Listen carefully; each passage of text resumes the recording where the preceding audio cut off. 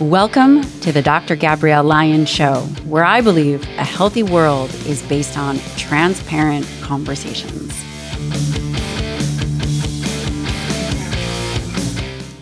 In today's episode of the Dr. Gabrielle Lyon Show, I sit down with integrative and functional registered dietitian from New York City.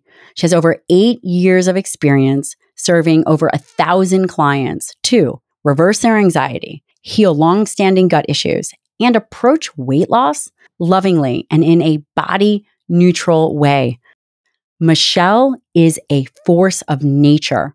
I guarantee we will be seeing more of her. She is an absolute rising star and one of my favorite people. This woman, she is something special. You'll have to check her out. I'm so excited for you guys to listen to it. She is hilarious, knowledgeable, and gracious. If you loved this episode as much as I love this episode, I think this is one of my favorites. Please subscribe, download, rate, and share. This is very powerful. It will help people find this message and this work. It means a lot to me that you're taking the time to listen. I know how busy you all are. Let's get right in it. Thank you to one of our sponsors, and that's Element, spelled LMNT, but pronounced Element.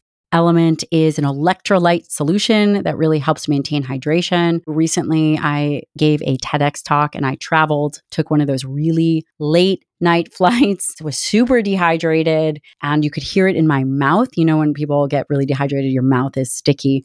And you know why? It's because I forgot my Element. Typically, I always travel with Element packets, and they have 1,000 milligrams of sodium, 200 milligrams of potassium, 60 milligrams of magnesium, and are amazing for hydration. Yet I forgot my pack. I really felt it. I typically always travel with them. They're amazing. They don't have any junk, no sugar, keeps you hydrated. And if you have low energy from dehydration or you get headaches, it's really important to stay hydrated with not just water, but also electrolytes, which is why I love Element. Element is offering my listeners a free sample pack with any purchase. That's 8 single serving packets of Element. You can head on over to drinkelement.com/Dr. Lyon. That's drinkelement.com/Dr. Lyon.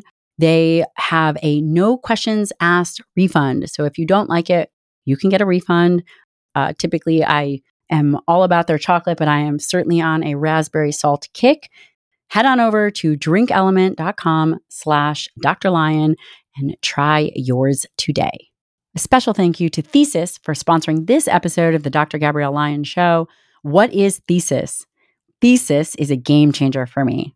It is the world's first customized nootropic company. Nootropics are nutrients found in nature or the human body that enhance cognitive function.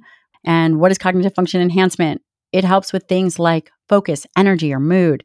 And these days for me are really long. I am in a podcast studio for an entire day interviewing 3 people, doing bios, all kinds of things. And I need a boost. I need something that is going to keep me energized and mentally on top of it. I've been obsessed with Thesis's energy formula. It's been really helpful for me. You know, many companies take a one-size-fits-all approach. Thesis does not. In fact, I went online and I took their quiz. I strongly recommend that you do it. You can go online to takethesis.com. Take their quiz. It's a short quiz. They'll send you a starter kit with 4 different blend recommendations to try over the course of a month. I've tried all of them. I know my favorites. Energy is certainly one of them. And for my listeners, Thesis is offering 10% off your first box. To get your own customized Thesis starter kit, go online to takethesis.com/Dr. Lyon and use the code Dr. Lyon at checkout. And I am telling you, this is going to change the way your brain functions, and it's going to keep you sharp and motivated and just on point. Michelle Shapiro, I am so excited to have you on. You are incredible. You are a registered dietitian, really a leader in your space. Also very vocal on many things like body positivity, intuitive eating, anxiety, and you've gone through your own journey. You've lost over 100 pounds. Yes. And I'm so freaking excited to be here with you today. And I will tell you a little bit more about what my story looked like. So I grew up in New York City, in Queens, which was a super diverse place in just about every way you can imagine. And had an amazing upbringing. Part of that upbringing for me was that I always occupied a larger body from the age of around 5 to 18. But when I grew up in Queens, it wasn't that big of a deal. It wasn't something that I was like, had so many issues with. I was still able to make friends. I had amazing grades. I had like a very robust life. And then I was going away to the University of Delaware for my dietetics degree and realized the people there are not going to be like the people in Queens. You know, they're not going to instantly know me. They're not going to know who I am as a person. And in reality, like society judges you for the way that you look. So I said, I'm going to have to lose weight before I go to school so that people, you know, can get to know me and not have this barrier between people getting to know me. So I went on a really rapid weight loss journey, which I could not recommend any less. Please don't do as I say, as I'm saying in this. And lost close to 100 pounds in like less than 3 or 4 months. Went away to school and was basically sick the entire time I was at school and really couldn't figure out why. I was going from doctor's office to doctor's office and they were telling me like, oh, you know, it's all in your head. Some doctors were like, you should lose more weight. That would help you. And I'm like, I don't know if that's it. Couldn't figure out what was going on. I had panic attacks. I had hypothyroid issues. I had a lot of symptoms and I couldn't put them together. It was only until after college when I started seeing functional medicine doctors, naturopathic medicine doctors, that I started to see like, oh, this drastic weight loss caused this huge homeostatic issue in my body where my hormones were out of balance as a result. And my body was like, hey, you're starving and quite scared. And here's the result of that on a physical plane. So it was when I started to rebuild my health in so many ways and repair from also having been on a vegan diet for close to, I think like 12 years or something. That's when I started to see all those health benefits. So it was very not what I thought until I was in my dietetics degree and until I started in this world of functional medicine. And my path to healing after that is really what I characterize as like, you know, I give credit to functional medicine for that so much because it really was about achieving that balance from a very root cause perspective. You know, we're going to talk about functional medicine. And before we talk about that, you said something really important about your journey. You said you occupied a larger body. Can you kind of, now you're very tall. I mean, everyone compared to me is tall, but how tall are you? I'm 5'9". Okay. And how much did you weigh then? So when I was I would say my weight loss journey started, I was probably like 250 pounds or something like that. And then lost like about 100 pounds. And I've maintained around-ish the same weight since then. Okay. And you had planned on going to Delaware, right? And studying dietetics. Yeah. But that's interesting because you actually were significantly overweight for your body. How did the connection happen in terms of, were you interested in health, but question. It wasn't that it was like you were fascinated, but you weren't implementing, or were you implementing the wrong things? What? Yeah, it's the best question and actually leads to a bigger issue that I see in the field. I went and decided on my major. So I originally went for marketing like the first day of school and then switched into the nutrition program within the first semester. I switched over. I'm going to switch my classes. The reason that I wanted to do nutrition was because, like so many dietitians, I was having disordered eating or an eating disorder. I don't know what it would have been classified because I didn't see a practitioner. So I wanted to know the secrets of weight loss. So I actually went into the program wanting to, you know, pursue weight loss further. So a lot of dietitians, a disproportionate amount of dietitians have eating disorders actually. And I know it was very visible even in the program, but there's studies that justify that too. But it definitely is like a place for people to learn the secrets of it for themselves and of course to serve other people, you know, majoritatively. But definitely that was it for me. So how did you kind of think your way out of it? How did you get better? How did you get healthy? So I remember there was a point in college when I was having like 5 panic attacks a day. And I mean like vomiting, you know, the real shit, like real panic attacks. And at some point I remember asking myself like, when did anxiety become your thing? It's never been your thing. Like your thing is that you're funny, you're yourself, you're all, whatever these parts of you are, you're a good friend. When did anxiety become like the main feature of your life?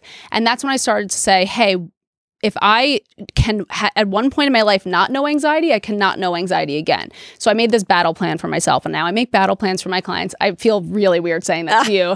Sorry, Shane. I feel super weird saying that to you. But in that, I separated it for myself. What can I do for anxiety from a lifestyle perspective, a nutritional perspective, a supplement perspective? And I just read and read and read and finally came to this conclusion that anxiety was like trying to tell me something. So I needed to listen. And that's when I started healing, was when I started to listen to what my body was telling me, the signs and symptoms, drew a picture of it for myself, and then targeted the exact ways that I could reverse it. And I use the word reverse intentionally. Tell me why. Because I feel that the current model of anxiety is really so much more about managing anxiety. And when we manage anxiety, we aren't listening to it. And I do believe if anxiety happens spontaneously, then it should be able to spontaneously go away too. So my work with clients is not, we don't cope, we don't manage, we try to reverse. That's the goal. That is genius. Can you say that again? Yes. So I think the current model of anxiety is really focused on managing and coping with anxiety. And if it's something that happens spontaneously or it's a current state of being, it's something that can be reversed. And that for me is a very warrior mentality thing, because I think if you know you can only get 20% better, there's no way you're getting 100% better. So for me, it's very important to use the word choice of reversing anxiety, which is very controversial, I'll tell you. You? Controversial? Never. I can't wait. You said that it can go as fast as it comes. Exactly right. And that is not the common narrative. No, it's not.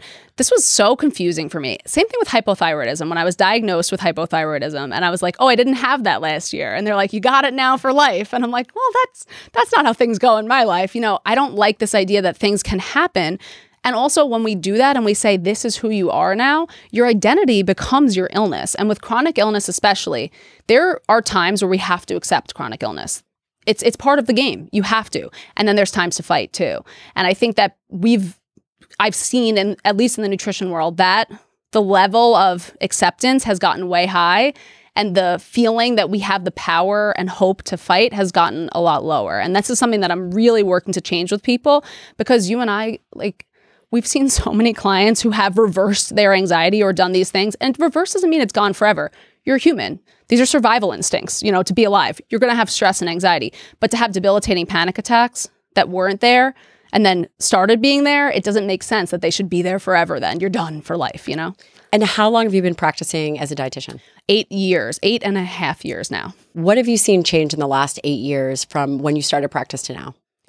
Well, it's what I've seen change and what I've made change, because I also think, and what changes I've had to make. I would say that when I started as a dietitian, it was much more focused on macronutrients, a lot of clinical nutrition knowledge. So like EN and TPN formulas in hospitals. I had a lot of critical care knowledge, which I enjoyed that part of the curriculum a lot, frankly.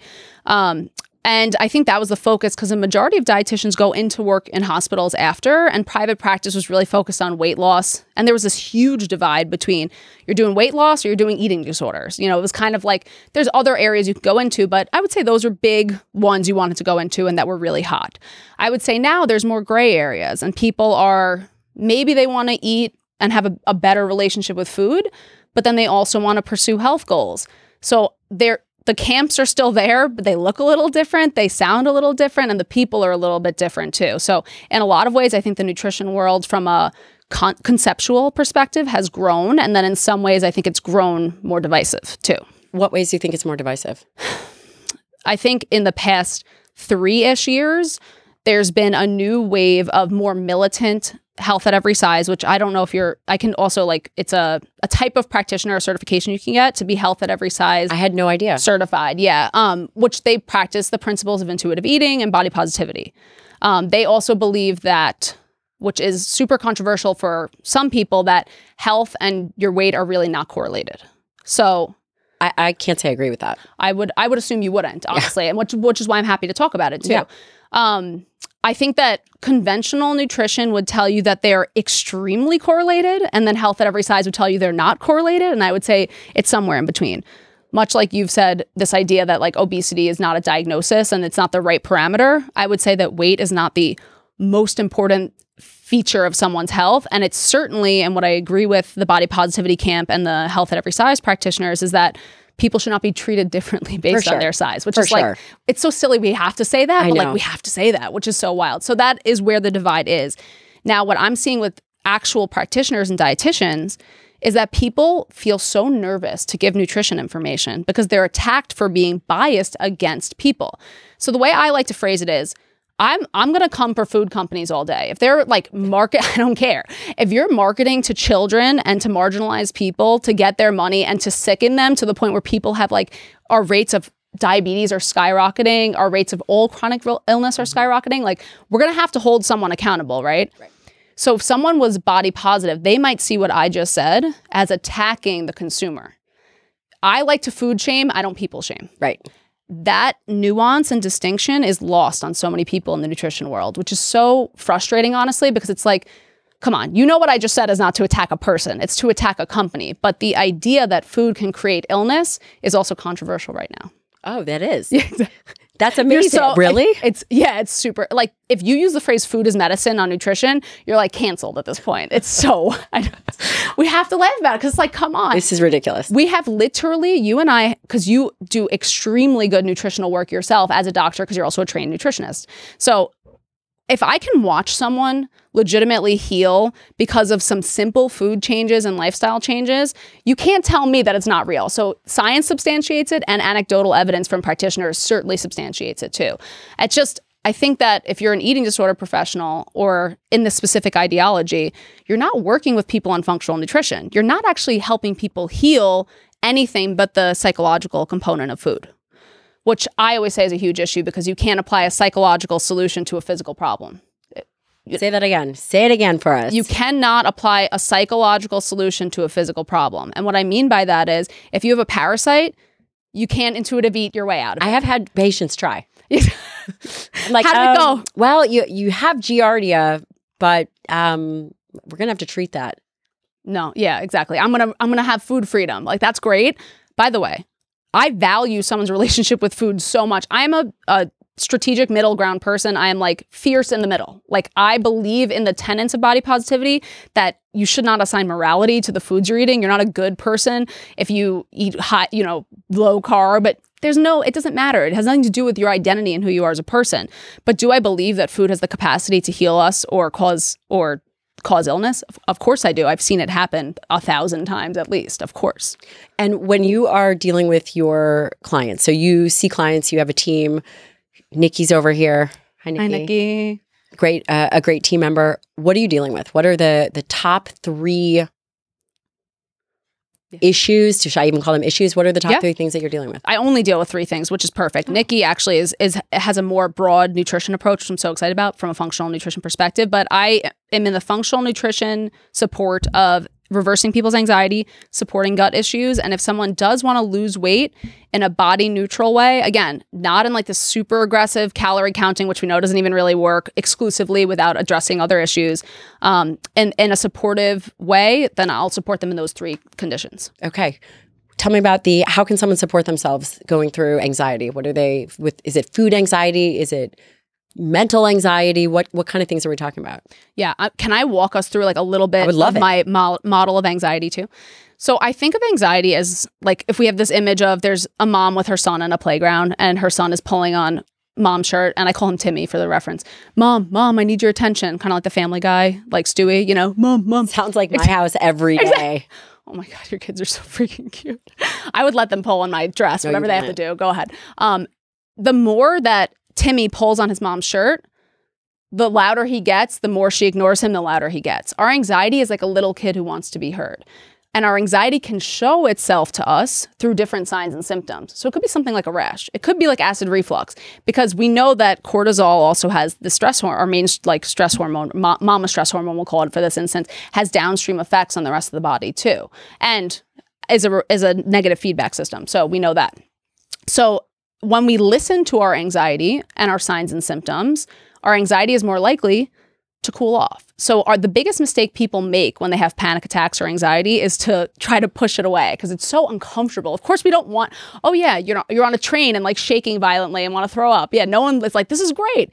But I'd say the first step with any anxiety, any way it shows yourself, if your heart's beating, is to just allow it. It won't kill you if you allow it. It feels like it'll kill you a lot, but it won't kill you. And I think that's the first step for people is letting that happen. From a physical, that's a mindset standpoint. From a physical standpoint, making sure your blood sugar is regular, nothing signals anxiety to your body more than starvation. So if your blood sugar is dropping too low, anxiety, because your body's going to tell you we're going to die, this is a way for our body to communicate with us. And I would say trying to reduce inflammation from your diet as much as possible. Because again, if our body's in a state of silent chronic inflammation, it's going to present itself as anxiety too.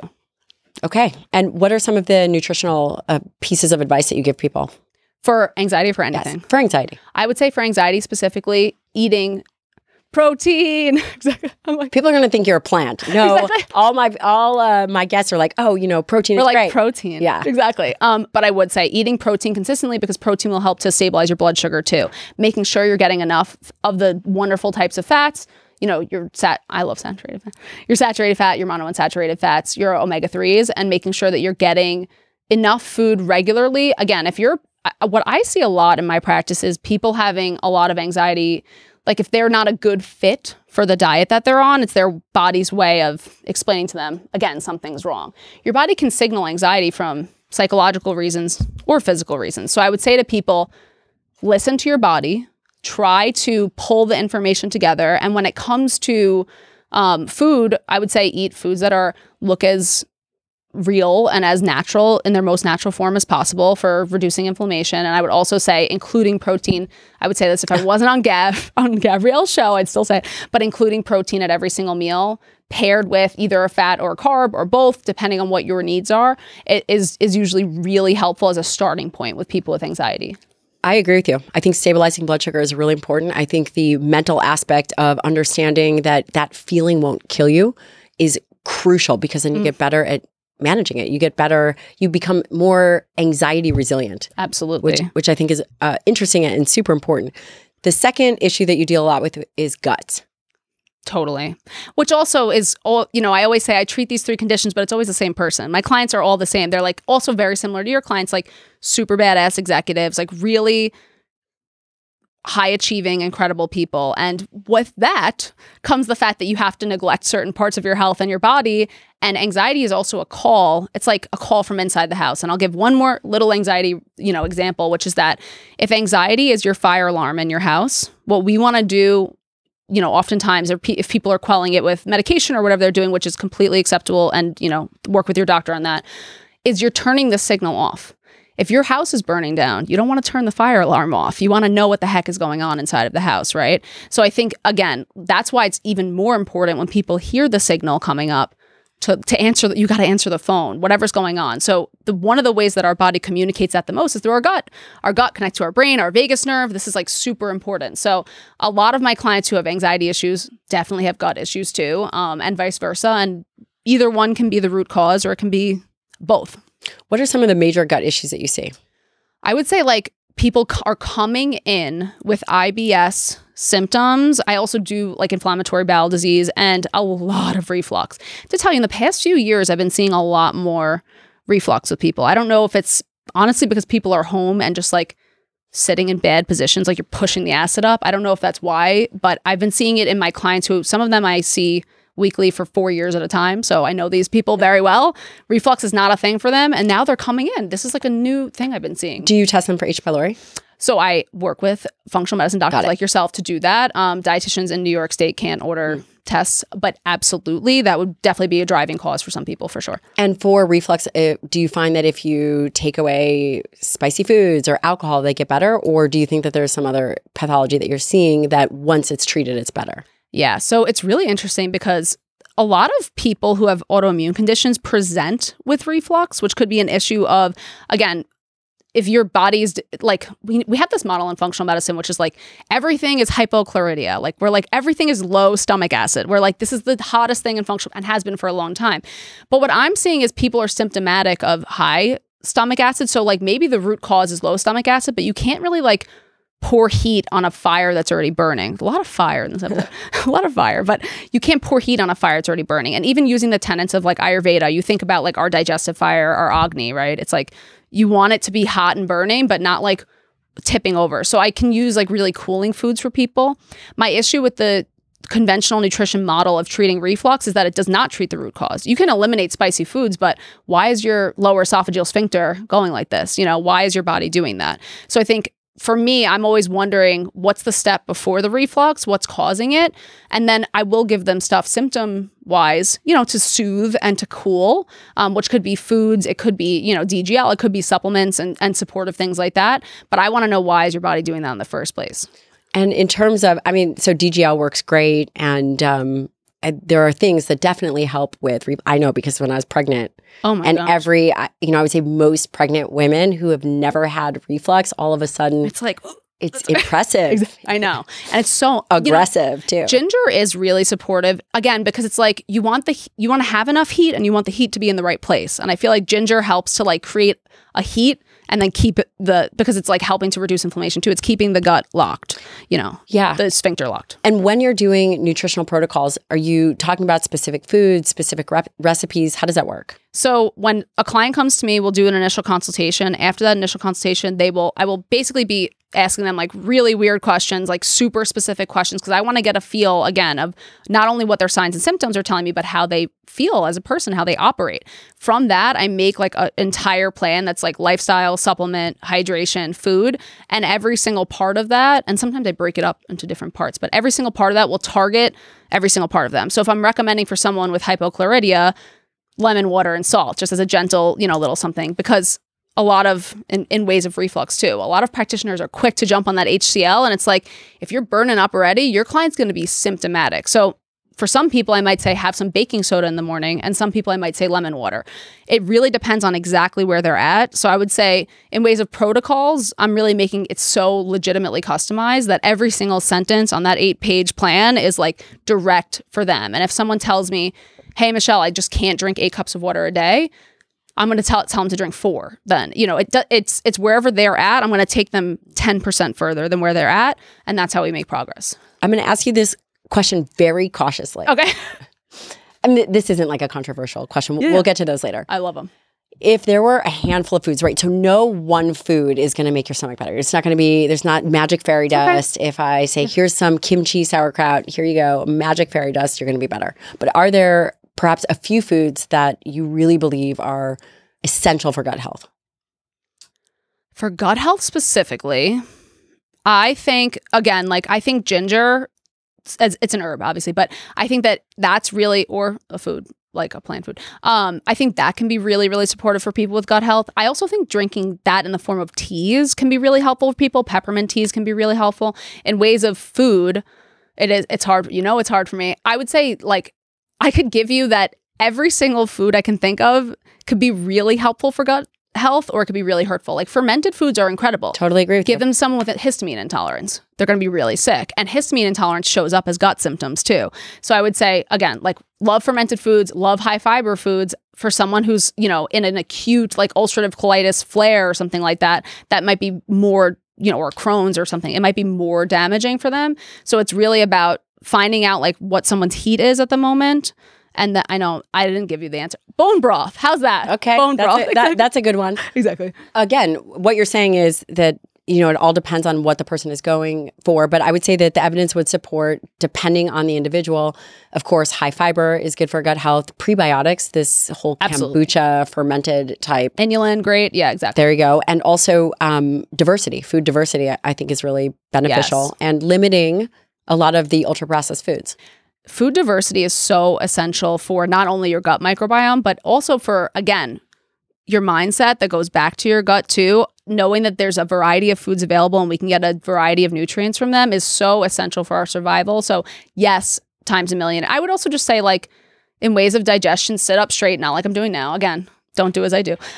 Sitting up straight, and then also really trying to eat as slowly and intentionally as possible. I mean, if we think about throwing, a huge, I don't know, I can't even think of it. My husband can literally eat the world's largest burrito in 2 bites. But it's his digestion. He just has a strong fire, I feel. I'm like, did you even chew that? He's very fiery overall. Did you chew that? You're supposed to chew your food. That should have taken you at least 15 minutes. And you know what?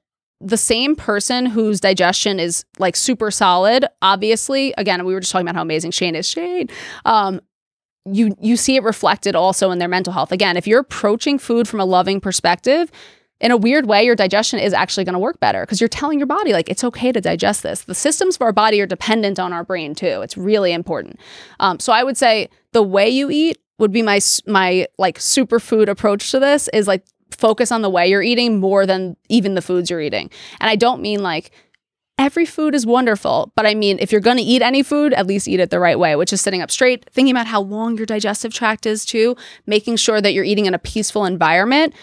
When our bodies think we're running from a bear, they're not focused on digestion. So we need to actually be in a parasympathetic state in order to digest food at all. So think about your environment around food even more than the foods you're eating.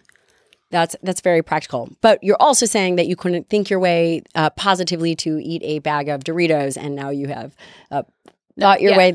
So your body knows. Your body be knowing. Exactly. That's right. So that very, very helpful. I want to talk about weight loss. Let's talk about weight loss. Let's totally talk about weight loss. What do you think about the weight loss journey right now that you're seeing? Not for you, for everybody. Yep. You know, we have everybody knows, seems like everyone knows everyone's business now on social media, and people are talking a lot about their weight loss journeys. There's many weight loss experts, or perhaps not experts. I would love to hear your perspective on the landscape and what you think works, how you take your patients through it. Absolutely. So what I think that probably the biggest study and biggest thing for me that changed my entire perspective of weight loss was The Biggest Loser. And I'll tell you why that was, both as a child and as an adult. So first of all, we know what happened behind the scenes and stuff was like super uncool, by the way. Wait, what happened behind the scenes? Oh my God, they were like starving people. It was like super aggressive. You're like, why do I know that? Exactly. I had no idea. So it was very aspirational for me as a kid. I was obsessed with Bob Harper. So I'm on a train, by the way, if you ever for any reason on planet Earth heard me say this, very obsessed with him still. But I was really into it as a kid and found it super inspiring. So the study came out in 2016 and showed 14 of the 16 people who were on The Biggest Loser regained a majority of the weight they had lost. What's our first thought when we hear that? Oh, they went home and ate whatever the heck they wanted and they stopped working out. That wasn't true at all. So what the people who created the show and scientists who put them through basically this experiment thought is that, yes, their metabolism would adapt to their lower body weight. So what they anticipated is maybe if someone was, I'm going to give, these are not perfect calculations, but let's say someone was 300 pounds, they could burn 3,000 calories a day. A person in a body that's 1,500 pounds, that's 150 pounds could burn 1,500 calories a day. What happened was after they lost that weight, a person who was 150 pounds was burning like 1,000 calories a day. So the adaptive thermogenesis was much greater than they anticipated. And the changes in the brain hormones, leptin and ghrelin, was also so much worse than they thought it was. So that all of them who had lost weight were basically, no matter what they did, they were going to regain that weight, which to me was so devastating because I was like, oh my gosh, like they went through hell and these people are now being scrutinized for being lazy when they get home. Of all people, I'm like, these people hustled so freaking hard. So it shows you that willpower is not the most important thing. You have to be efficient with weight loss and you got to go low and slow. That's how I feel. And there's this other piece of it, which is this leptin ghrelin piece that I think is probably the most important link. And the way to like support having healthy leptin levels throughout weight loss is eating more bland foods, losing weight slowly so that your body doesn't have such a huge, knee-jerk response to try to keep you alive, basically. And I think that really, again, eating foods that are bio-individual for you. And I do think eating animal protein is really important for that too. Well, I mean, definitely some of the evidence would suggest that it really does help with hunger. Tell the audience a little bit about leptin and ghrelin and how that all plays a role in appetite and hunger. Absolutely, yeah. So when I think about leptin specifically, I think it's the hormone that's going to notify you that you're feeling full, right? And when I think of ghrelin, and we always think of like a little gremlin when we think of ghrelin, right? These two hormones are there to help your body know when your metabolism needs to move up and when your hunger needs to move up. And they are both there super importantly to help us stay alive, basically. So again, if you lose weight and your leptin levels drop drastically, you're going to feel constantly hungry and your metabolism is going to slow down. That's a recipe for weight regain. So what is, I thought, really fascinating too about weight loss surgery, which is not something that I'm like recommending. No one recommends surgery unless you're a surgeon, is that those hormone levels actually are appropriate for the person's body size after.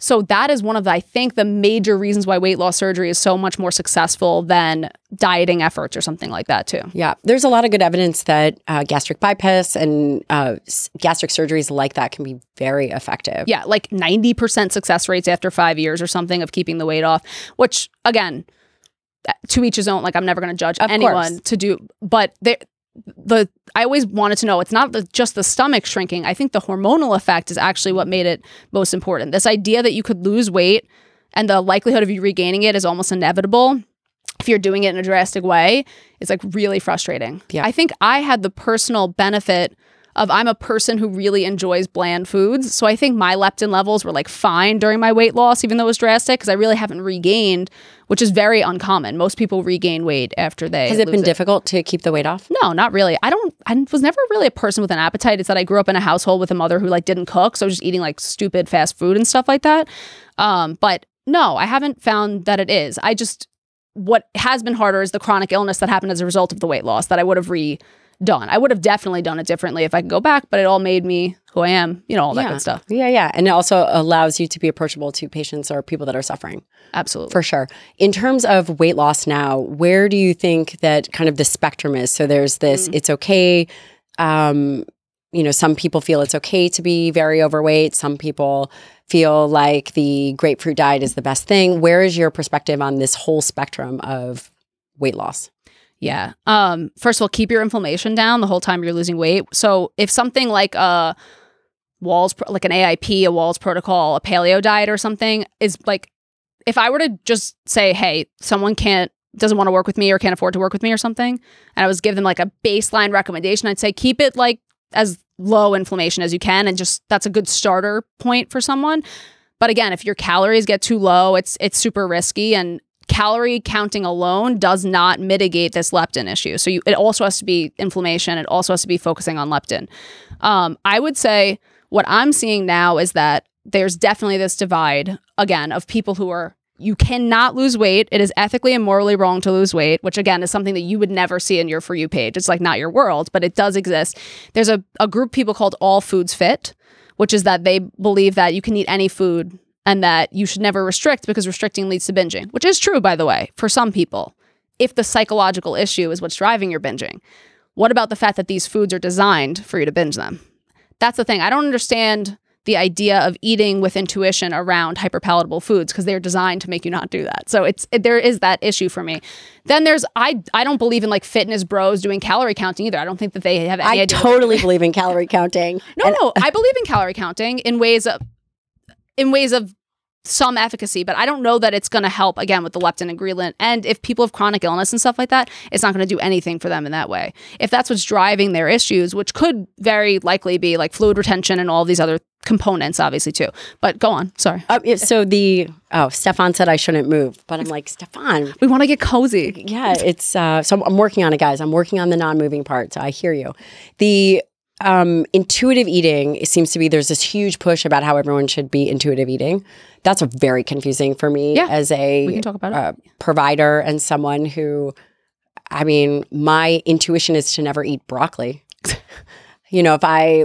It wouldn't be. So can you explain, number one, what is intuitive eating and how is that playing out? Is that doing more harm than good? And how can we think about it? Yeah. So I actually think that the image of intuitive eating is a lot worse than intuitive eating actually is. It's a set of 10 principles and they're ones that you would legitimately support, like honor your hunger, like consider the satisfaction of eating food, like use gentle nutrition. These are like normal things. It's not really that. It's the fact that people who are not true intuitive eating counselors are posting saying if you do anything with your food, if you restrict anything, you have an eating disorder right away. So I'm like, all right, if I have a client who's coming to me and it's like clearly, I don't care if a doctor says my client doesn't have celiac disease. If they're showing symptoms of gluten intolerance, that's actually the gold standard for me to know, oh, they had that and they were super sick after repeatedly.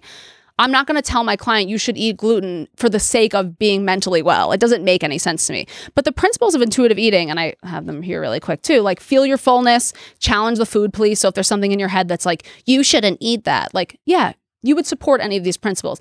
It's really been the co-opting of the intuitive eating principles on a more mainstream thing with people who don't know what the heck they're talking about. Body positivity, you would agree with too. It's the select few people who don't know what they're doing and aren't real practitioners who are very the problem. Vocal. And they're the vocal minority. Absolutely. Yeah. And when you are taking someone through, so do you use intuitive eating and teach? I use principles of intuitive eating, which is that so if I have a client who has a really damaged relationship with food and I say, hey, let's do calorie counting, it does not really matter what I say. It matters much more what they're going to do. So first of all, I do believe that restriction can cause mental side effects. I've seen it. It's true. It's absolutely real. The idea that our bodies can be afraid of food and that can be a huge issue with survival. Like, it's obviously a thing, right? We can't fear eating. That would be very bad and dangerous for us. And I, of course, believe that eating disorders are super real and need really specific treatment. So if I have a client who's displaying like a real fear of distinct foods, I might just say, hey, like, how are you feeling about this food? And if I see in body language or verbally they tell me, I'm not ready to talk about that, we'll wait. And then we talk about it when we do. But every single part of my practice is based on consent and knowing where someone's at. I have clients who come to me, they have gut issues, they have all of this stuff, and they have some really disordered eating. I might not talk about food with them for a month or two because I need to make sure they're okay receiving that information. Because I think of nutrition information like a knife that someone can use for cooking or a knife they can use to harm themselves. So you need to know who is ready to receive that information and how they're ready to receive it. I think that's really helpful for, anyone listening, and also to feel that someone is heard. Absolutely. Is really helpful. Yeah. In the last 8 years, have you seen changes in different groups of nutrition and people and your patients coming to you saying, okay, well, I'm going to try keto, or I'm going to try vegan, or I'm going to try carnivore? Are you seeing an influx or somewhat of a rotation? I am. So this is the deal recently. It's been like really hot keto, intermittent fasting. Head on over to the intuitive eating practitioners, get super sick physically, come to me. That's kind of like the circle of nutrition life at this point. Not saying only come to me, but come to someone really good who's a functional. There's many, many good functional dietitians. I'm certainly not the only one. If I'm even good, who knows? But point being, there is this do a really restrictive diet, unsupervised, or with a fitness bro or something like that. Which I love fitness bros, by the way. Oh, I'm kidding. Some of my closest friends are fitness bros. I love my fitness Busting bros. your chops. Exactly. Come on. No, I don't want to hurt fitness bros either. But like, do I believe? Be offended. Exactly. But you believe in scope too. I do believe there's scope. And I do believe that everyone has their role. And there are people who are trainers who are super amazing. Nikki, also at nutrition. She's also a dietitian though. But point being, there are consequences of the restrictive diets. There are consequences of completely ignoring the physical aspects of ourselves. And so I'm seeing people bouncing from thing to thing because then your thoughts get so rough around food when you're doing a keto diet. I really have clients who will do a keto diet and they eat one apple and they're like, I can't believe I ate an apple. And I'm like, it's just not that serious. Like it just can't, we have to find a way for it not to be so do or die, but our psyches are so driven that way. And then they do go to those practitioners and they say, you cannot lose weight. You cannot cut out food groups because then you'll have an eating disorder. And I'm like, that makes literally no sense. Listen to what the client wants. If a client comes to me and says they want to lose weight, I don't care what I want for them, which brings me to my most important nutrition point of all that I want people to take home, which is the only thing that matters in your health journey is what you want and what you need. So we can be the best practitioners in the world. If you don't tell us what your priority is, we aren't able to support you in the best way. The way we make progress in life is by listening to our authentic selves. Not, like you said, it's not necessarily intuitive self, your real you, like the voice that governs the decisions of your life and making that voice the loudest in your head. So if someone else is telling you to do a keto diet, I don't think it's going to work. If you say to yourself, you know what? I don't feel that great when I eat carbohydrates. Great. That's not coming from someone else. So the work I do with clients is having them tell me what they're going to do, basically. So it's all about pulling their voice from them. Mm-hmm. Special thank you to one of the sponsors of the show, and that is First Form. Today, I want to highlight First Form's whey protein. It's a pure whey protein isolate. Listen, you guys know how important protein is. In my mind, it's the most critical macronutrient. First Form Formula 1 is naturally sweetened. It's a premium source of whey protein isolate, and it tastes great. Not only will you taste the difference, but you'll actually feel the difference immediately. It is a low temperature processed, cross-flow, micro-filtered whey protein isolate to help promote assimilation speed and amino acid retention. All of the things that you care about. Head on over to firstform.com/Dr. Lion and you can pick your flavor. Sometimes maybe you want strawberry, potentially chocolate. I love the vanilla. That's Formula 1 natural pure whey protein isolate, and it's sweetened with stevia, 100% natural. You guys will love it. It's very bioavailable and rapidly digesting. I'd like to take a moment to thank one of the sponsors of the show, and that's Inside Tracker. You can head on over to insidetracker.com/Dr. Lion. In this episode with Michelle, I talk all about the questions related to diet. What is a healthy diet? What makes a healthy person? And what are the thoughts around weight Well, with that, we must be able to understand what's actually going on inside our body. Thinking that you're healthy doesn't always mean that you are healthy. Data is critical. Inside Tracker will allow you to see what is going on within your blood and how that relates to the rest of your body, whether that it's thyroid or iron or inflammatory markers, all of it matter. If you feel like you are doing the right things by your body, then you should be able to prove it to yourself. The only way to do that is to get your blood drawn. And if you haven't done it, you know who you are and you should be doing it. Head on over to insidetracker.com/Dr. Lion for 20% off. That's insidetracker.com/Dr. Lion for 20% off the entire Inside Tracker store. I have many patients that use Inside Tracker. I also have a lot of executives that do this and send over these results to us at the clinic. And if you're interested in seeing what's going on for you, this is a great way to do it. That's insidetracker.com/Dr. Lion for 20% off the entire store. This is a non-science question. Do you think that sometimes the focus on nutrition can mask other things?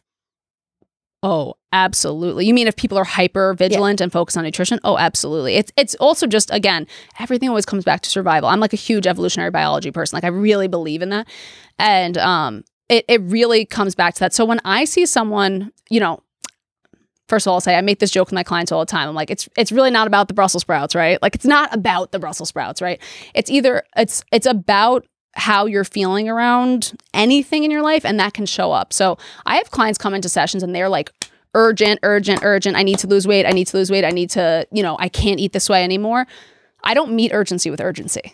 I meet urgency with compassion, because I want people to actually, if their nervous systems are leading the conversation and their, sympathetic nervous system more so, to me, it tells me there's something going on under the hood. So that's what a really good nutrition coach will do is not meet the urgency and go, oh, we have to lose weight right now. I'm going to say, why does it feel so important to you right now? What are you feeling in your body that's telling you is so important to you right now?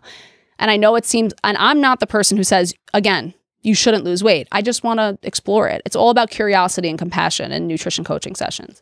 That is, I bet you everybody has had that kind of experience where they go to someone and they're feeling very urgent. And when that person meets them with urgency, it's as if someone is saying, okay, you're really anxious. Oh, you should just relax. Exactly. And they're amped up saying you should relax. That works with women really well. When has that ever worked in the history of ever working? Exactly. 0%. Or if someone came to you and said, oh my God, this is going on. You said, oh my God, we have to fix it now. I've had physicians do that. Exactly. Yeah. To what in your for me, right? I'm a doctor, but I go to of course, you need practitioners. Of course.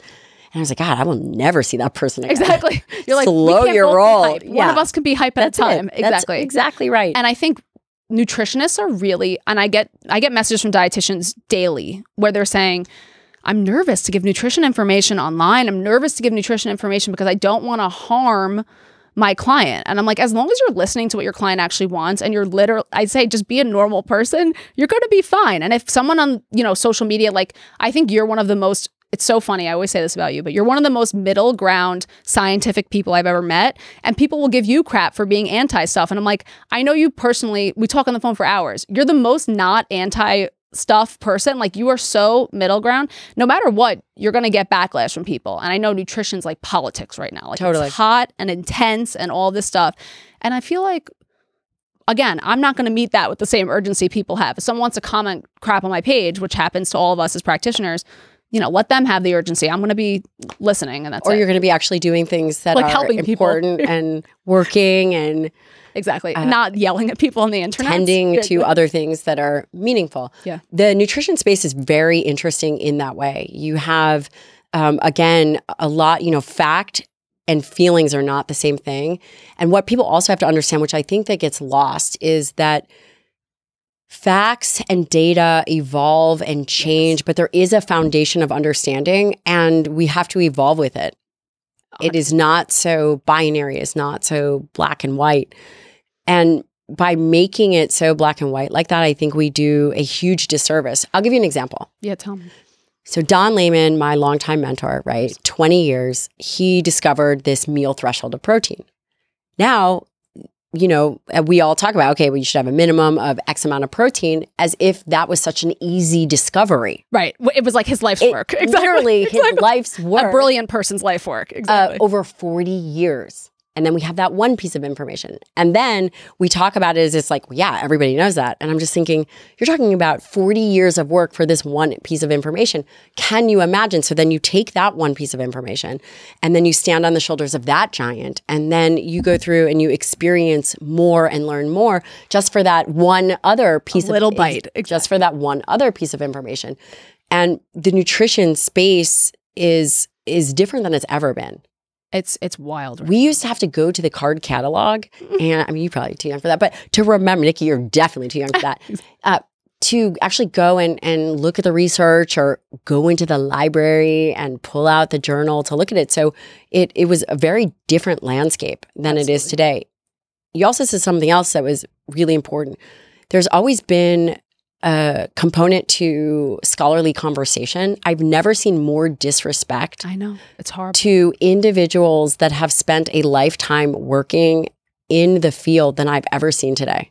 It comes from a place of never having done it yourself. Agree. Right? It's such a weird thing. It's the same thing also. Don't tell, even as a practitioner, not as a researcher, like, you're going to tell me that eating gluten, it's like, it doesn't matter what you're, like, if you don't have celiac, eat gluten. I'm like, okay, are you going to be sitting with my clients when they're throwing up? Because I'm going to be. Or like, if you say food can't cause chronic illness, it has no relationship. Are you going to be in the hospital? Like calling, I will literally call, by the way, the nurse and doctors in the hospital and be like, advocate for my patients. Do not get on her bad side. Exactly. Trust me, folks. Exactly. And she's on my good side. I'll tell you that right now. So yeah. So again, it's this idea that you have what to say. I actually have a phrase that I use in my family, which is very funny, which is no complaint without contribution. I don't want to hear a complaint unless you're contributing. That's the truth. And a lot of times the most controversial takes are from people who have just not sat in a lab or they've not sat with another person and had that experience. It's like, you don't know what you're saying. Or they're practicing outside their scope. Which happens all the time. Or they are, say, perhaps a different healthcare provider, but I don't know. I don't want to pick one, but let's say they're a different healthcare provider, or they're not a physician, or they are not a nutritionist, and they don't have the same. Yes, you may have worked into a hospital doing something else, but it's not the same as actually being a healthcare provider in the domain that person is seeking. It's the Dunning-Kruger effect, right? Which is like the confidence and competence. Like, it's like you start off in your career and you're like, I know everything. At this point, 8.5 years deep, I don't know anything anymore, okay? The more you know, the less you know. And that's the honest truth. And it's also because you lose your ego so much because, again, I could have said 5 years ago, Gabrielle, you would have asked me the gut question. I'd be like, here's the 5 best foods for your gut. And now I'm like, I don't know. It really depends. Everything really depends. And I think with nutritional science, especially because it's already a very challenging science. And like you said, for you to get that one piece of solid information, I think another huge issue with the nutrition world is we don't have what I like to call nutritional consensus.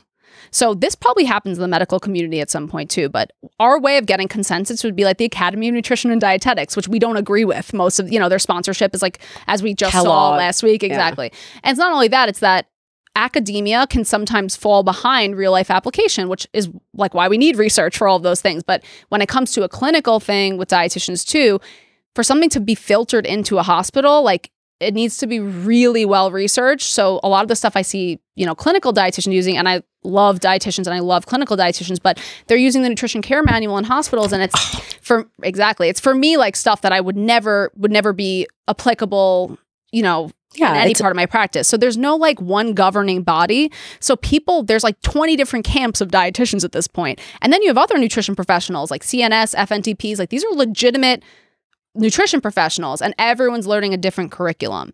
And if they are learning the nutrition curriculum from dietetic school, they're not loving it anyway. So, it's hard because there's not one place for us to land.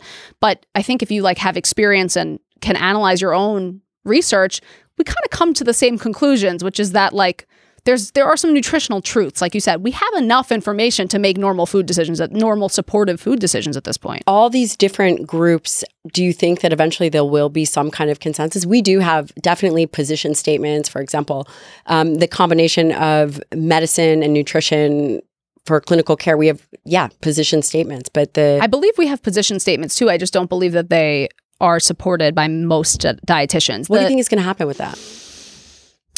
I hope that enough people, well, I don't wish this. I think that enough people will experience, again, you know, because I have a lot of like eating disorder dietitians who are in my DMs and are like, I'm kind of interested in functional nutrition now. I think that I feel in my heart, of course, that functional nutrition is the ultimate. What is functional nutrition? So when I think of functional nutrition, and it's similar to functional medicine, but of course in my scope, which is that if someone had a thyroid issue and they, of course, you know this for the audience, and they went to maybe a modern medicine doctor, they would say, here's an exogenous, you know, thyroid supplement from a pig. Here you go, take this pig thyroid.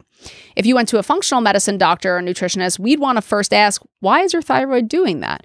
And from a functional nutrition perspective, again, thinking about like the link between your thyroid, your gut, your liver, and everything, I'm like, are your organs even functioning? Like, that's what I want to know. I want to walk it back to like a cellular organ level, basically.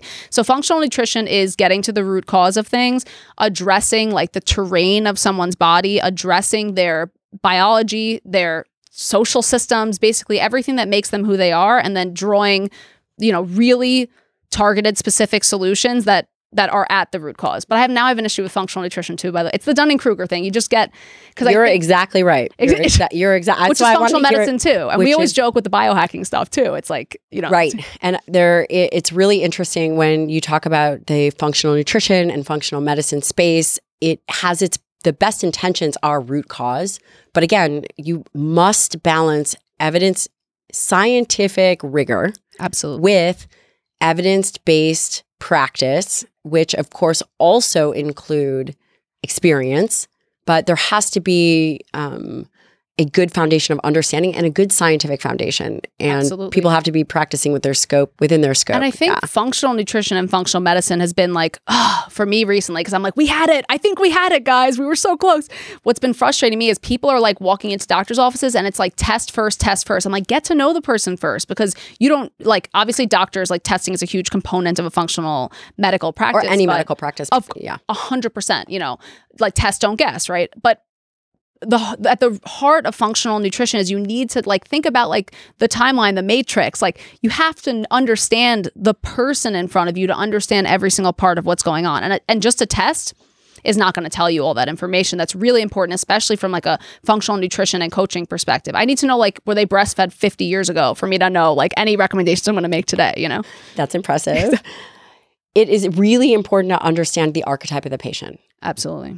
That's actually where the real magic of medicine happens, is the interface between understanding who you're looking at in front of you and their archetype. Stefan, I heard that. Leave this in, Stefan. Yeah. You're in trouble. Oh, she calls you Stefan, I call you Stefan. Like, we'll do whatever we want. It's fine. As long as we don't call you a couple other 4 or 5 Who cares if words. he's offended? Yeah. It's really important to look at the patient. And yes, testing is critical, but without understanding what is driving the nature of the human, you're not going to be super effective. No. And you can also treating based on these tests. This is a new hot thing in the functional nutrition world, by the way. Which, by the way, I'm super out. I have no idea of what's even happening. It's super hot to do, like, you do a test and then you give a supplement protocol based on it. And I'm just like, oh, that's not functional nutrition. I call that like fake functional medicine. And how do we even know if these tests are validated? 100%. I know, it's so funny. And not only that, but so blood work, response to food, all of that stuff changes, so quickly as you're eating. It's a snapshot, and that's all that it is, a snapshot. How can you make long-term decisions or even groups of decisions based on things that are so transient? And also, is this a validated test? Exactly. Just questioning. I mean, again, a lot of these functional nutrition or medicine tests are like hot and new too. Like it's a big, I actually had the unfortunate thing happen to me, which is that dietitians in the state of New York can't order these functional nutrition tests. So I've had to rely on using other practitioners when we really, really need those tests. Excuse me, I don't think that you are sending anyone, I'm just kidding. Exactly. I'm very offended by this. I do. That's all true. But for me, it's like, instead of test, don't guess, I'm like, ask, then test instead of guessing. You know, I think that it's relying on these tests goes exactly against the spirit of integrative and functional medicine, which is knowing the whole of a person before you make any recommendations to. And this is super hot online right now. You take a gut test, they send you a list of supplements after, and like the people who are doing that like own the gut, the supplement companies. It's just the consumerism issue again. Totally. You know, and then on the flip side of this testing, right? So you can, I'll just pick on guys for 1 second because guys, all they care about, and I'm also kidding mostly, is good hair and testosterone. So every time, okay, well, hey, doc, what's my T? What's my T level? And I'm like, well, how are you feeling? He's like, they're great. I feel great.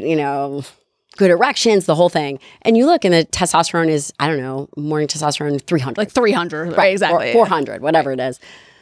Well, I might not say, okay, hey dude, based on this lab, we're going to really bump up your testosterone and crush his confidence if he's feeling amazing. And absolutely. And of course, that is just one example of, what we see. You cannot just treat.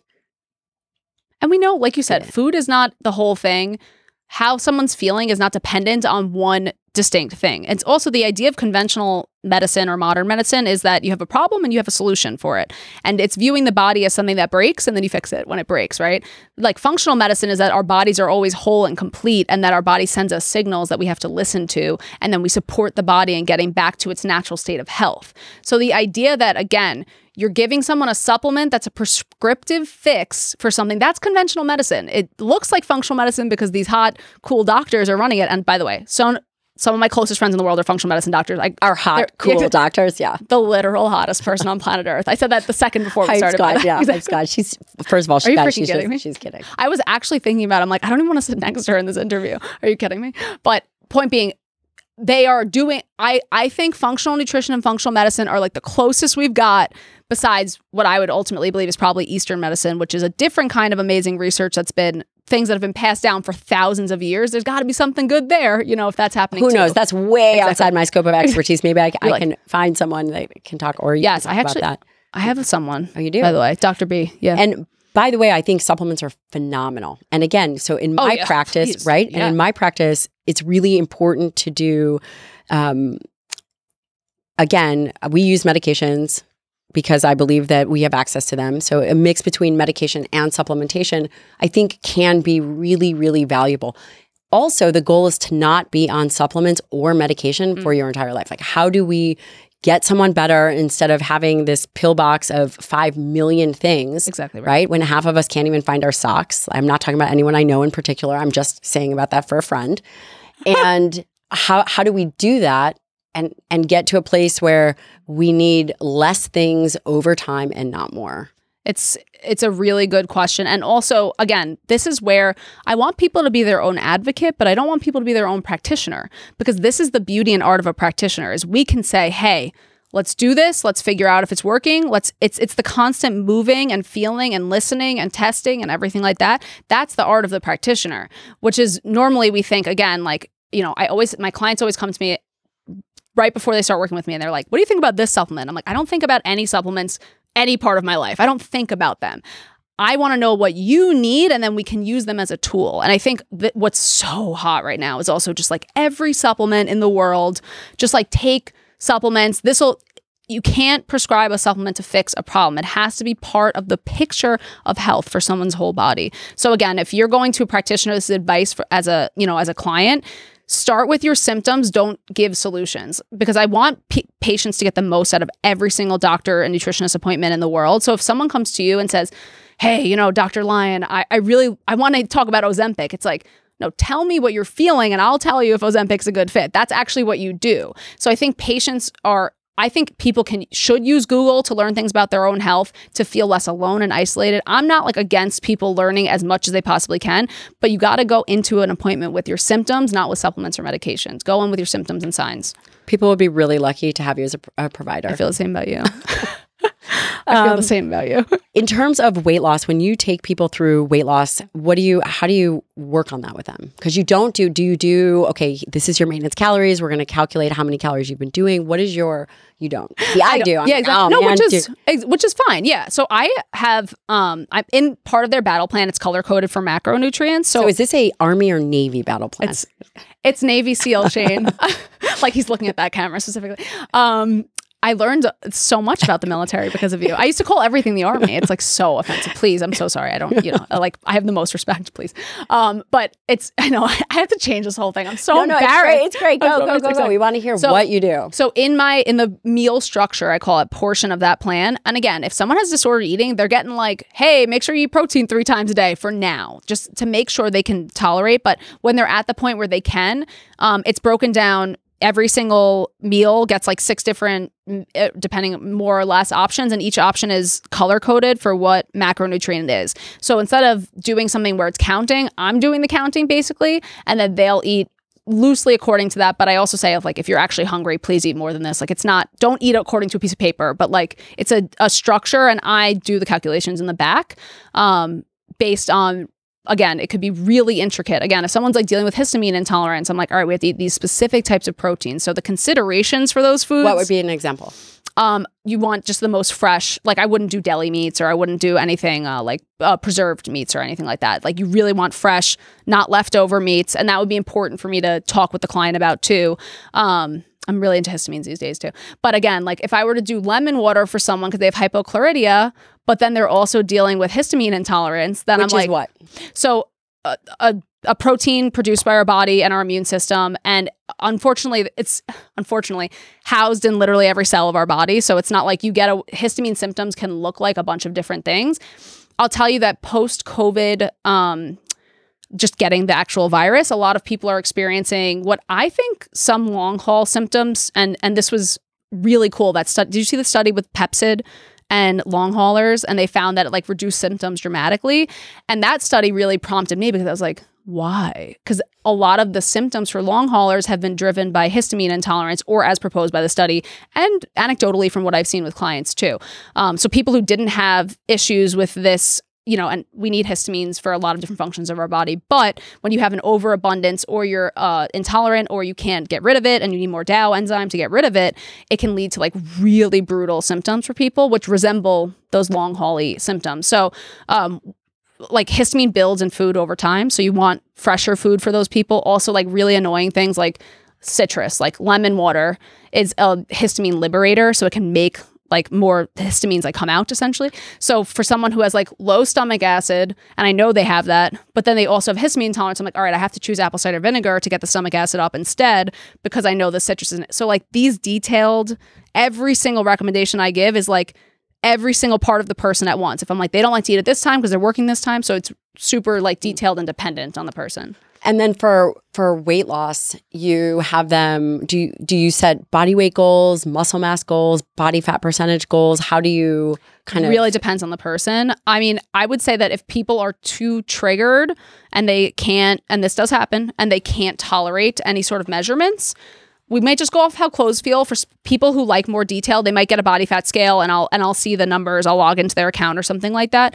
I'll also look at other measures during the weight loss journey, like a lot of my clients wear CGMs and things like that too, for me to know like how effective we're being with insulin and weight loss. Cause I think insulin and leptin are like 2 pieces. So it depends. Some clients, legitimate measurements that I'm taking. Some clients we're going off of non-scale victories and feeling really good. And again, there comes a point where every client will say, and I check in and I'm like, hey, do you want to measure progress? Because for people who are losing weight, it's really disturbing to not have parameters, but it's also disturbing for them to have parameters sometimes. So some people are not ready when we start, and then they're like, it's just data. And I want everyone to view every part of life. It's just data. Great. It's just another number. Don't put so much heat in the number. Like it's just a number. That's great advice. That's great advice. And it actually is advice that allows people to unshackle their mind and move forward because again, it is just a number. We just got to measure the number. Yeah. Data. That's it. Absolutely. How do you recommend people go through behavior change? Oh, yeah. That's a really good. So I think that I'm very into internal family systems and psychology right now, which is that we have like that movie Inside Out, which like maybe your kids would have, wait. What is it about Inside Out? Well, no. Is it on Disney? I've seen every movie on Disney. So Inside Out's the one with the brain, and then there's the little different like anger persons talking to I've seen it. So it's kind of like based on this psychological theory, which is that there's different components of our brain and who we are that interact with each other, and all of them are good, positive, and trying to save our lives, basically. But when I see a lot of with like binge eating or overeating for people is that the voices that are very protective for them and not, there's one true voice, like you always talk about this, the authentic voice. And that voice is often suppressed. So it can be like a voice that's like, oh, you know what? And it's like a mom and dad voice usually. It's like, you know what? You really shouldn't be eating that. And then a voice responds and is like, no, screw you. I'm going to eat that. And then another voice responds and is like, well, you might feel sick if you eat that. And by the time you actually get to a food decision or any behavior decision, you're freaking exhausted and you're experiencing decision fatigue. So then your authentic self who's locked in a room somewhere, you can't make the decision. So then we get the screw it's. Screw it. I'm just going to do whatever. Then the screw it's come. Or the, that's hilarious. Yeah. So these voices are, and this is, I mean, I would say anything I've done in the past eight and a half years, applying within my scope, these principles with people has been the most transformative for binge eating and overeating, because I think people don't realize that we have these like 5 different voices. People are like, am I crazy because I'm talking to myself? I'm like, be crazy. Yeah, exactly. The committee. I literally, when in my anxiety journey, which was hugely helpful for me, is I had like 5 different Michelles sitting at a table and they would like meet and we would talk. And like one of them would be like, I'm so scared. And the other would be like, shut up. You're not scared, you know? And we all have this going on all the time. So for someone like you, Gabrielle, who has a really positive relationship with food, you have one voice. Like, are you eating this? All right, 100%. Great. And it's you. 100%. That's your voice. For people who are struggling with their relationship with food, it's really heavy and intense, and I feel for them so deeply. If you can just, I have my clients take a piece of paper, divide it into whatever voices you hear, and just write it down. Remember, our voices want to be heard. They're little kids that want to be heard. Sometimes it is an inner child version of ourselves too. Write it down, let it out, and understand every single one of these voices is trying to protect you in some way. One might not want you to gain weight because it's scared from a societal standpoint or a health standpoint. One of them could be a critical parent or something like that. Get to know them, name them, and have a committee, like you said. And then eventually what happens is when the voices can chill out, because they're just like, you have to listen to me, you're going to die if you eat that cookie. Finally, your voice can come out, which is a chill, normal voice, like your voice, and just be like, yeah, just eat it or don't. Like it's not that heavy, you know, but that it becomes less heavy when you can get that real voice, and it has to be yours. Like, Gabrielle, if you came to me and you were like, help me with something, and I was like, are you okay? You would be like, never talk to me again. Like, click. Exactly. It would be like, you know, you have to like talk to your voice. Like if people talk to themselves and they're like, oh, I'm so sorry you were feeling that way. Like it would work for me because I'm very soft and mushy, but like for someone, even though you're very soft on the inside, deceitful, very, very. Don't tell anyone exactly, that. You're the softest, most warm, loving person I've ever known. I mean that. But again, you have to talk to your voice just like you would talk. Because if you're talking to your voice in a way that feels incongruent, your voice is not going to listen to you or bite back. So listen to the voices, organize them, have them talk, don't interrupt, let them do their thing, even if it's uncomfortable.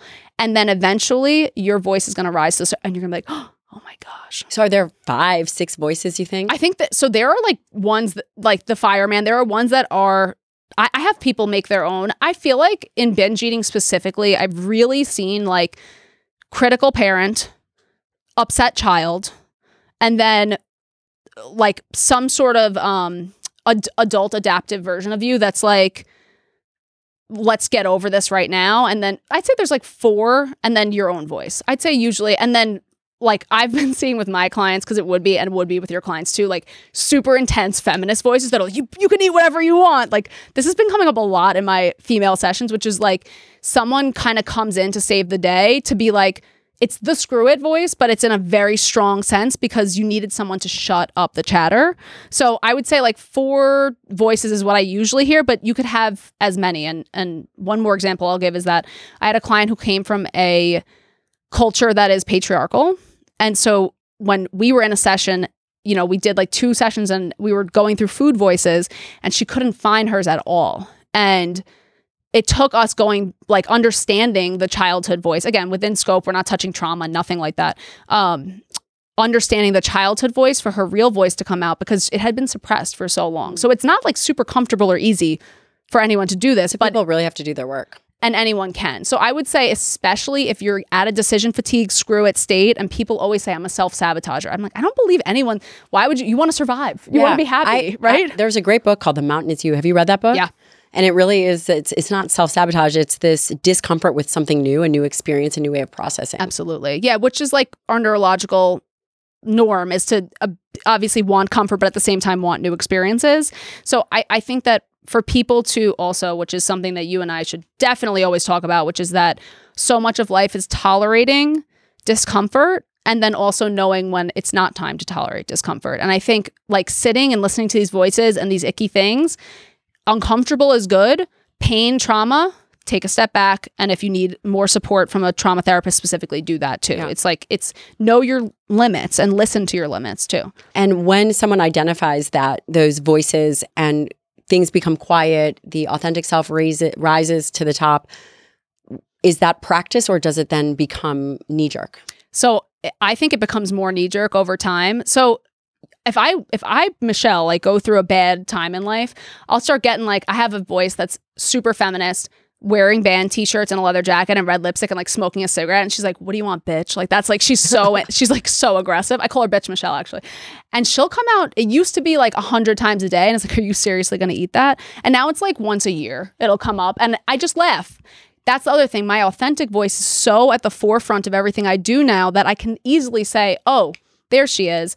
Another thing that can help people too is like identifying colors for what you feel when that person comes. So like if, bitch Michelle comes, I'm like, oh, red, there she is. I know her. I know these different people. The voices get less when you listen to them.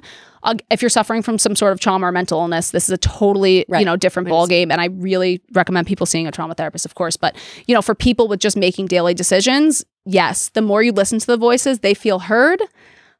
They can calm down now too. Sometimes you have to interact with them by writing them a letter. You might have to interact more directly, but yes, over time. And I always say, I know when my client's having success when they don't care about the thing they cared about before. I'm just like, hey, remember when it was so heavy, the food stuff? Is that still going on? They're like, what? I don't even like, is that a liberating? Thing? Yeah. So liberating for people. The autonomy. And it's always about mastering your own health by listening to only you. I'm not important in my client's journey. All that's important to me is what works for my client. So everyone looks so different. These voices, look so different too. And once you know someone, I also can facilitate because I'm like, I know that voice. I'm like, I have a pitch. Is that maybe dad? And they're like, yes, like that's exactly who that is. How'd you know? I'm like, because you've talked about this 50 times. Like, obviously I know who that is. So that's why the practitioner comes in is so important because you build that rapport. And some of my clients I've seen for over 100 hours.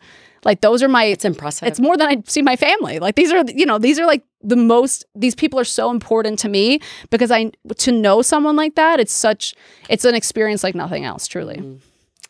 When you are seeing these patients and they understand the voice in their head, they understand their authentic self, is the next step to have a plan in place and execute the plan? Absolutely, because that's exactly right. That's the exact time when they're ready to receive nutrition information too. Because again, if I gave them nutrition information before, what's going to happen?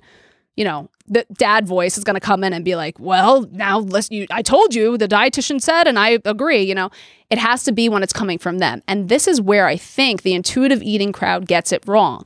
They think there's one step, heal your relationship with food. I think there's two, then heal your body, right? And you're 100% right that when you heal your relationship with food, you can invite in that nutrition information and everything becomes data. Then it's just like, yeah, I feel like crap when I eat gluten. All right. Nothing more than that. There's no morality attached to it, which is so important for people to understand. You have to remove the morality from things that you're doing in your life and behavior changes. Like also, I see people on weight loss journeys and they're like, I'm amazing. I'm like, I barely talk about my weight loss. If you want to know something about me, it's like the least cool thing about me ever. I don't think we should make our successes and our health the most important part of our personalities because you're going to lose it at some point too. Like, you lose looks, you lose everything. So don't make your whole identity that. Make things just like data, part of life. Great. Of course, celebrate yourself, but not turning it into this morality thing or who you are as a person, obviously. I think that's a really great point. It's not making it about the weight loss, not making it about the looks. That is going to be very freeing for people. And also it has a lot more longevity. Absolutely. And again, weight loss is like obesity as a phrase, right? It's a temporary state of being. It's not who you are. If you think the most important thing about someone and what you're judging about someone is the size of their body, like you're kind of weird. Like that's a weird thing to care about. Like care about the soul of someone and what's actually going on with them. To me, that's always so much more important and impressive to me. Like I would never, just so weird to me. It's such not a New York thing, by the way, too. I feel like we kill it in New York with that. Like we're like cooler than that, man. I don't know. You have a practice. Tell us a little bit about your practice. Yes. So I just hired Nikki too in my practice. So I see clients one-on-one in my practice. They can work with me on a minimum of 3 months and then up until however long, I'm around. And then I also have Nikki working in my practice, who I've been training for about a year. She's also a functional dietitian. Again, I work with those 3 conditions: anxiety, gut issues, and body neutral weight loss. Nikki is going to be helping people in a supportive way in a lot more broad ways with functional nutrition. I'm so freaking excited that you're in the practice now too. And I also just made a podcast that, I think I might have a very special guest on. Let's hear about the podcast. So the podcast is called Quiet the Diet, and it's really about helping people to access bodily autonomy in all of their health goals, and really about, again, quieting those other voices and influences so that you can learn exactly what you need for your health. And we're going to have really cool guests. Really, really cool guest talking about topics, again, around functional nutrition, around whole body healing, natural healing methods, but really just about how do you become the boss inside of your body. And I'm so excited about this. I love that. I think it's going to be a very successful podcast. You're skilled in a lot of things. And I think that one of your superpowers is absolutely communication. Thank you. Mark my words, this is going to be a top podcast. So everybody listening here, I'm going to put all the links at the bottom. I'm going to put it in my newsletter. I guarantee you your podcast is going to be a huge success. Thank you. I'm too awkward and humbled, but thank you very much. I really mean it. Thank you. Michelle, you are amazing. And who's talking? It is very much a privilege to have you on. I know everybody learned a lot, and I'm going to put where they can find you, and it's going to be phenomenal. So thank you so much for coming on. Now I get to say my thing, Gabrielle. You're like, the day that we met each other, we instantly became super close friends.